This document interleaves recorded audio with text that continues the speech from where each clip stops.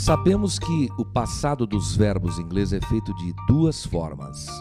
Existem os verbos regulares, que fazem o passado com acréscimo de ed, e os verbos irregulares, que fazem o passado de outra forma que não seja ed. Exemplo clássico seria o verbo gostar. Eu gosto, I like. Eu gostei, I liked.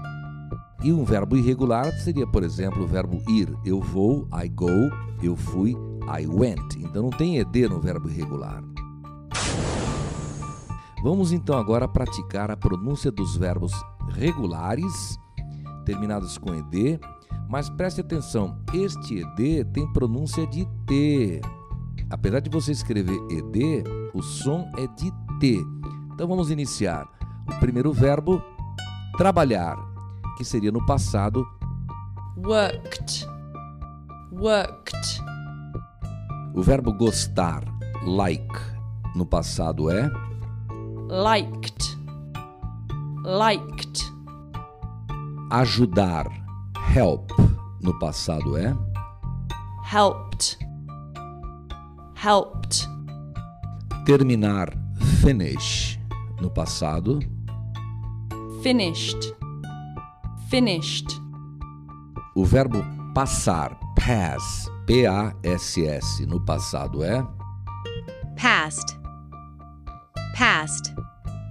sentir falta, sentir saudades, o verbo miss, M-I-S-S, no passado é missed, missed.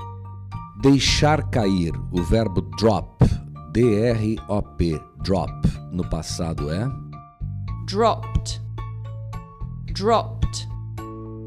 Agora um caso muito especial que é o verbo perguntar ou pedir, o verbo ask, que no passado com ed você não fala o K.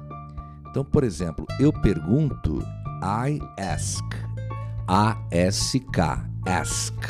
Eu perguntei, I asked, sem o K, asked, sem o K, A-S-K-E-D, mas a pronúncia é asked, sem K. Ouviu? Vamos repetir mais uma vez. Perguntei, Asked, asked.